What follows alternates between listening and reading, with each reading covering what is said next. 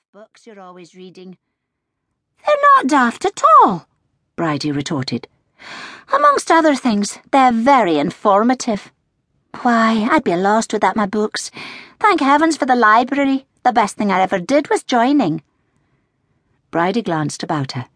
The rest of the family were out, a rare enough event as there was usually someone else around in the evenings.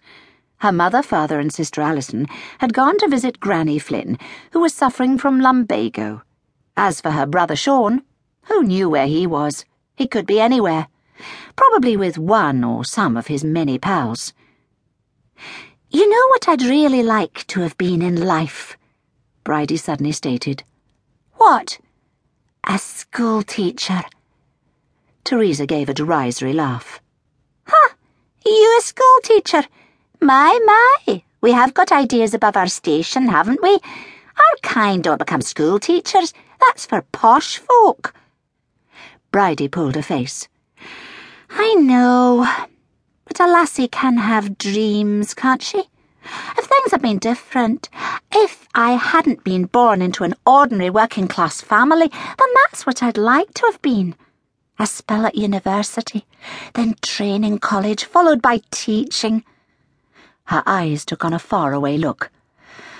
"Oh, well, that would have been grand. The bee's knees."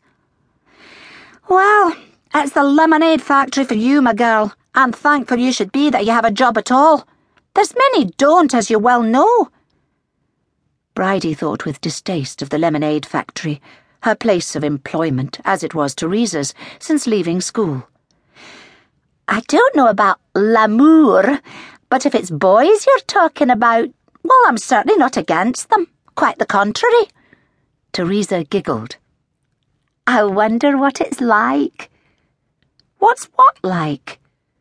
Teresa gave her friend a conspiratorial wink. "That, l'amour." Bridie reddened slightly. "I'm not just talking about that, though of course it is part and parcel of love.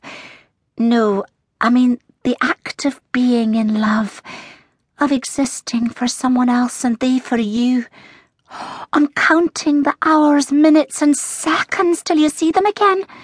The sheer elation of being in their company. Oh, the thrill when they touch you. The bliss of their lips on yours. The time spent together when the rest of the world ceases to exist."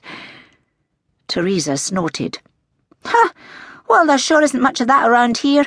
Can you imagine Mama and Dad gazing adoringly into each other's eyes? The only thing my dad..."